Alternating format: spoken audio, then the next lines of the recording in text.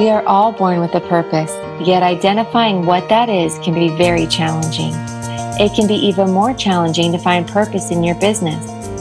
So, is it possible to find purpose in your business and make profit at the same time? Not only is it possible, but a business led by purpose can be even more profitable than one that is simply led by profit. Join Robert Fukui as he explores how to be purpose-led and profitable while making a positive impact in your community. Good morning, good Monday morning. This is Robert Fukui, your host of the Purpose and Profitability Podcast, where we believe that having a profitable, purpose-led business can lead to community transformation. Back on once again this Valentine's week with my co-host, Eric Yoon. Hey, Eric, buddy, I love you, man. I love you too, Robert. Oh, man. Thanks for reminding me it's Valentine's week. I almost forgot. Yeah, Thursday, remember. Yeah, exactly. Yeah. Don't forget, man. Otherwise, you'll be in the doghouse, even though you don't have a dog. Yeah. So today's topic is the third part, I think is the last part on the What Prevents Business Growth series. And today on going alone. And so what that means is many entrepreneurs are independent by nature. That's why they kind of go into business by themselves, because they can't conform, of a hard time at least, conforming to kind of a 9-to-5 office type environment where they have managers and owners above them, just reporting to other people in general, just because they tend to be more creative anyway. And usually working for somebody kind of limits that creativity. And I always see that sense of freedom and being able to do what they want to do when they want to do it. And so, of course, being an entrepreneur, being a business owner, it kind of makes sense in a lot of ways for that when you kind of have that that kind of aptitude. So makes sense to be a business owner when you are more that creative and that kind of type of person, but it also has limitations because going alone works well as far as being a business owner, but that also carries with it some limitations, and a lot of that is.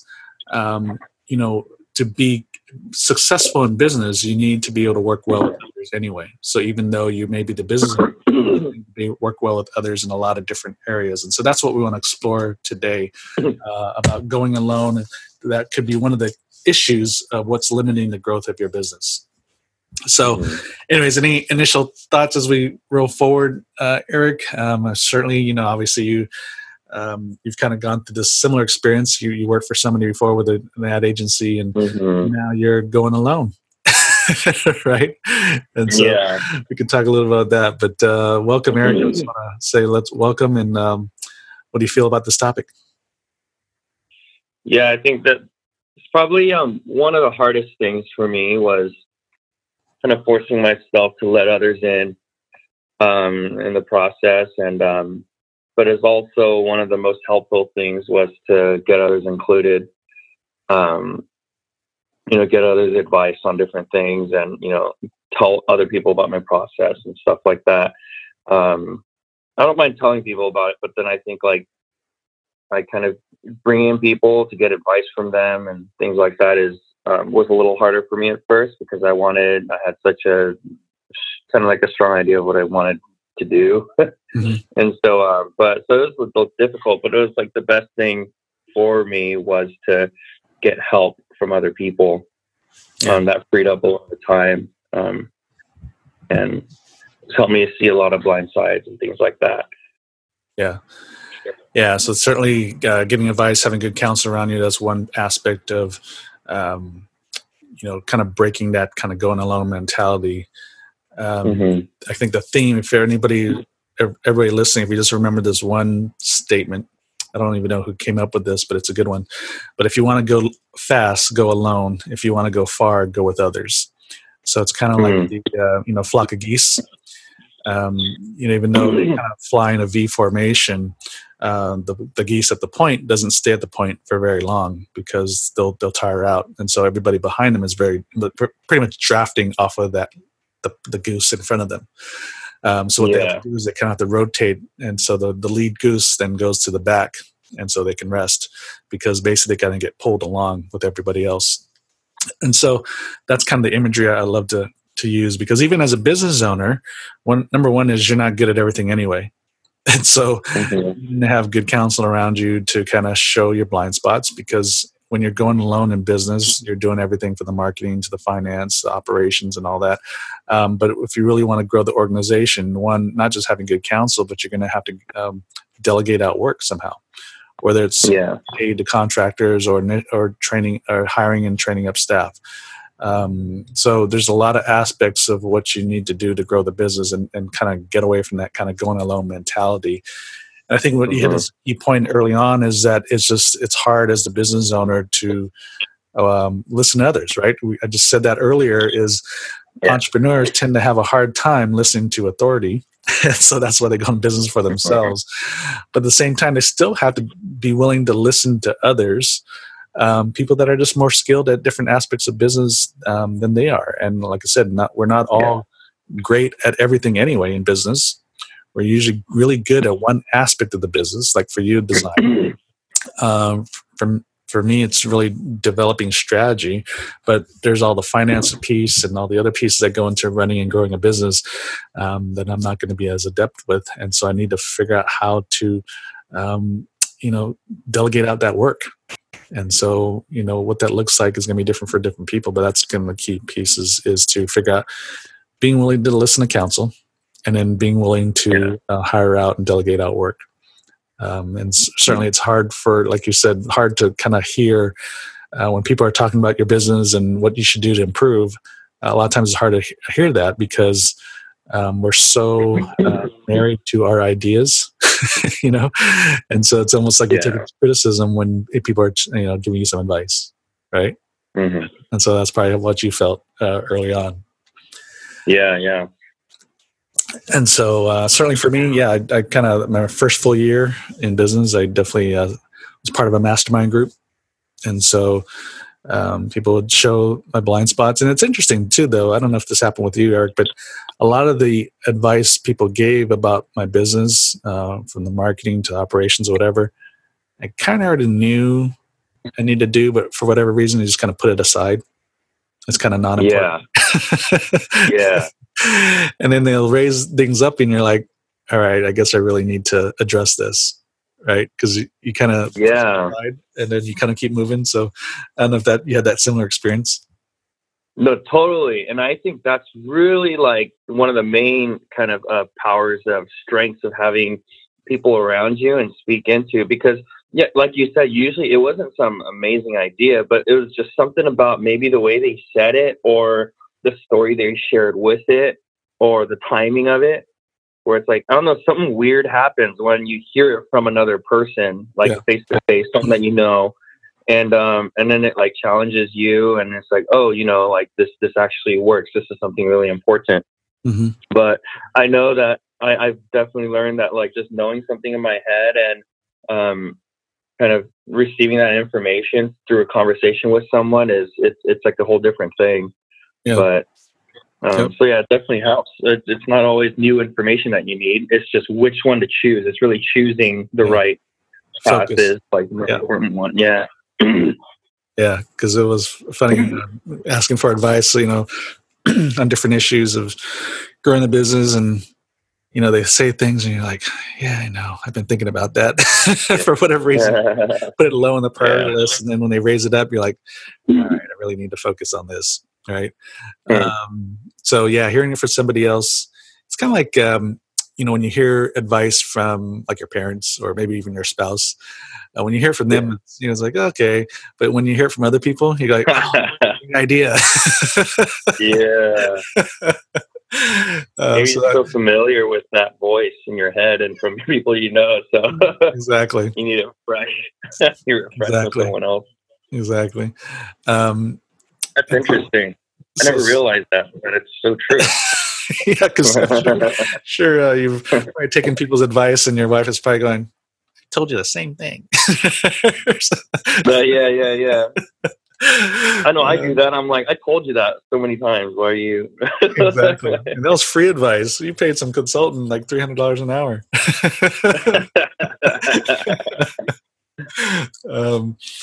And so certainly, having good, good counsel around you. So whether it's free or paid, I think you need to kind of have a combination of two. Have have a sense of some free counseling, whether it's a kind of a board of advisors, board of directors, or just people you kind of hang out with on a regular basis that you trust, whose opinions you trust, and also some paid ones. Sometimes one of the issues with having just a bunch of free advice around you is you don't often heed those words of wisdom, even though they're good words of advice. Yeah. But when you're paying somebody to do it, you're going to try and do it because, well, you paid this guy or person or lady for the advice. So you better make sure you go do something with it. Otherwise, you know, why pay? So sometimes, you know, paying something for this advice is beneficial, not just because you're paying for it, but because you're more willing to do something with it. Because you don't want to fold on your bet, like exactly. Yeah. So having what do you think about? Because I feel like a lot of times people don't know how to expand, and I know like I think I'm kind of in this situation too, but even before. I got a designer, like I was in the situation, but I feel like people don't know how to hire out contractor or whatever, or contract out or whatever it is, just because they don't know what they need until they have it, you know? Mm-hmm. And so what do you recommend for that? Like, it's like, how do you get, you know, even, you know, if the thought's not even there, if you don't really even have like the grid for it, you know, before acting on it. So that's a good question. I think it's, you know, like how to choose the right basic contractor in a sense. Yeah. Right. So, how do you know what you need before you need it? Okay. And so whether you're going to be contracting on work or whether you're going to be hiring work, the same process entails. It's like, what are you hiring for? Right. So I'm just going to say hiring just for the sake of simplicities, because it still as a contractor, you're still hiring them anyway. So whether you're going to hire them as a W-2 employee or hire them as a 1099, how do you figure out what type of person to look for? So this is the second part of, you know, not going alone. So that we talked about first about getting good counsel around you. Now we need to start talking about how to build up your team in the business so that you can grow. Because otherwise, if you're working by yourself, you're not going to grow past what you're capable of doing, right? Because you only have so much capacity.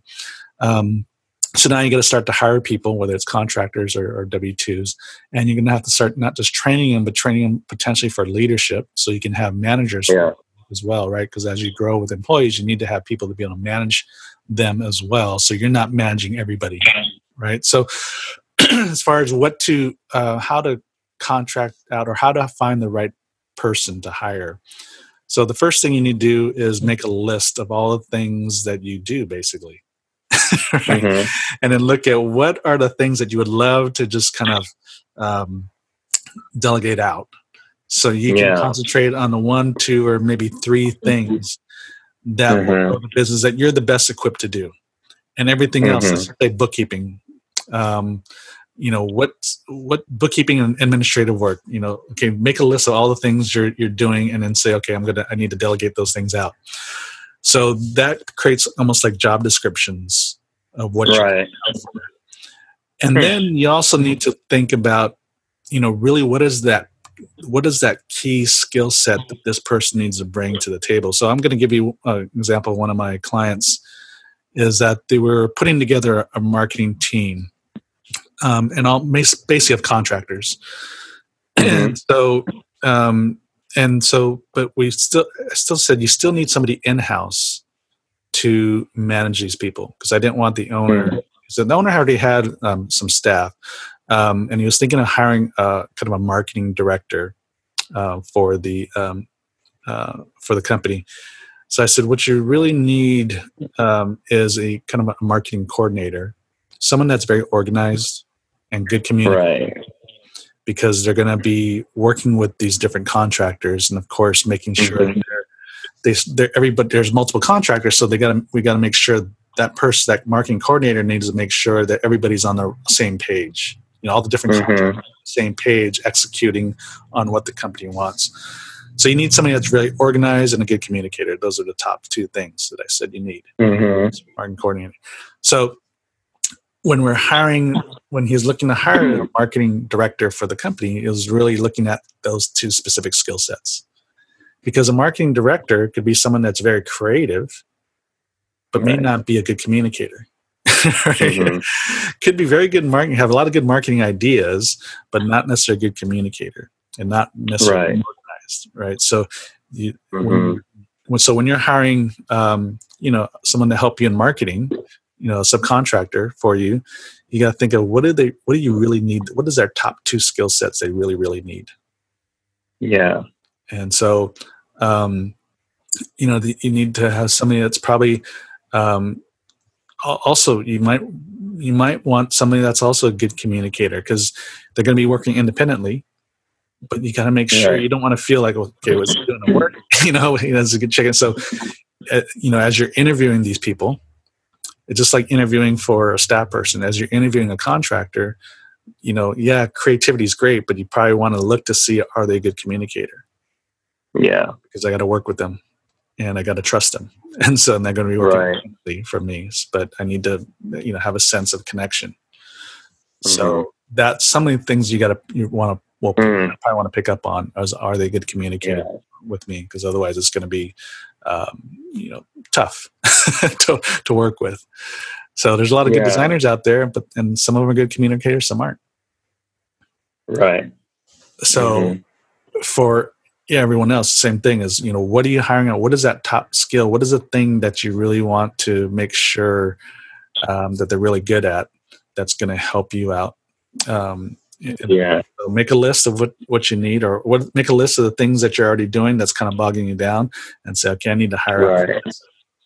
And then at the end of the day, I think that little piece of advice is really good. How you didn't start with what more do I need, but it's like what are we already doing that we can you kind of just work internally first and see, okay, what that I'm already doing can we take care of first? I think that really helps. Yeah. A lot of times we think about we need to bring someone in new to do a new thing. Yeah. But it's like, what are we already doing that's not as efficient? Right. Hire out for that first, so we can really make this machine that we already have work really well, and then from there maybe do more. So I think that's really helpful for me. Yeah. So what you're doing is you're trying to bring people in that are much more skilled at doing things that you're already doing, or your team is. Right.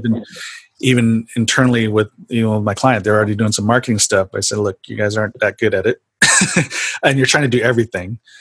And so they wanted to specifically hire different, like, graphic designers and videographers as W-2 employees. And I said, no, you don't have enough work for that. And they're going to be too expensive to hire specialists in these different areas. So no, let's contract these out. But then in your staff person, what do they want to be good at? Because you need someone that's a good organizer and communicator. So basically what you're doing is you're looking to hire people that are more skilled at what you're already doing. You and your team are already doing. That's good. Yeah. And so those two things, having good counsel around you, free and paid, and recommend having a combination of the two, because like I said, having too much free advice a lot of times goes in one ear out the other because it's free. So you don't feel as you don't feel that as that important to kind of fulfill some of those pieces of advice. But when it's paid, it's a little bit different. And then start to contract out or hire in staff people to start really building out and start doing things better and more efficient. The types of work and activities that you're already doing. Right. So those are two things I think that'll really help grow a business, any business. And even sometimes beyond the strategy, because I've had a number of clients where you come out create a nice strategy, but they don't have the right people in place to execute. And execution is a thing that's going to make it or break it anyway. So sometimes even with a shoddy strategy, but if you have the right people in place, it can really do something. Right. So any last parting thoughts as we sign off here? No, that was good. All right, really good. So, all right, everyone, thanks again for listening to the Purpose and Profitability podcast. If you have any other business questions or topics that you'd like to hear more about, email me directly at prosper@i61businessdevelopment.com. That's prosper at the letter I, the number 61businessdevelopment.com, or go to the Facebook page, Purpose and Profitability. So tune in next week as we go live once again. Thank you again for listening. This is Robert Fukui, and remember, purpose plus profit equals transformation. God bless everyone. Have a great Valentine's Day. Thank you for joining us today.